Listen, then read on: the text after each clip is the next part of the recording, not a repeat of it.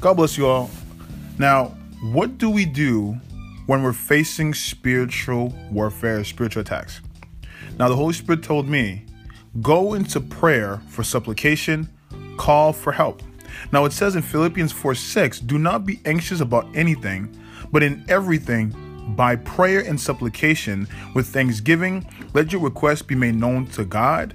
And the peace of God, which surpasses all understanding, will guard your hearts and your minds in Christ Jesus. Now, King David gives us an example how to address our issues with spiritual attack in Psalms chapter 56.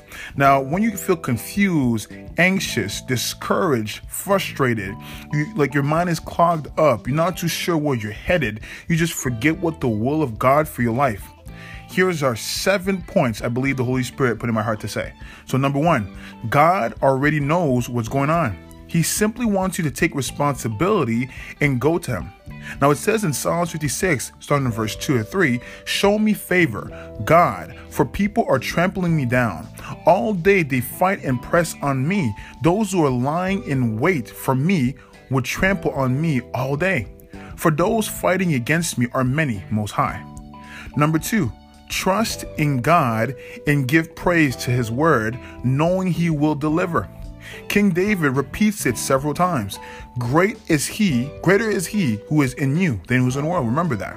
It says in Psalms 56, starting in verse 4 to 5, when I am afraid, I put my trust in you, in God. I praise his word. In God I trust. I have no fear. What can human power do to me? What can human power do to me? Now, number 3, be confident that God is for you. Romans 8:31 says, what then shall we say to these things? If God is for us, who can be against us? Amen. Number 4, do not fear. Do not give respect to fear or your circumstances.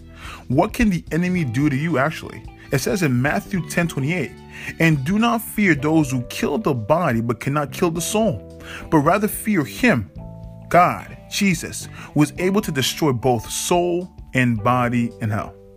Number 5, remember your vows you made to God, that you will remain faithful to him.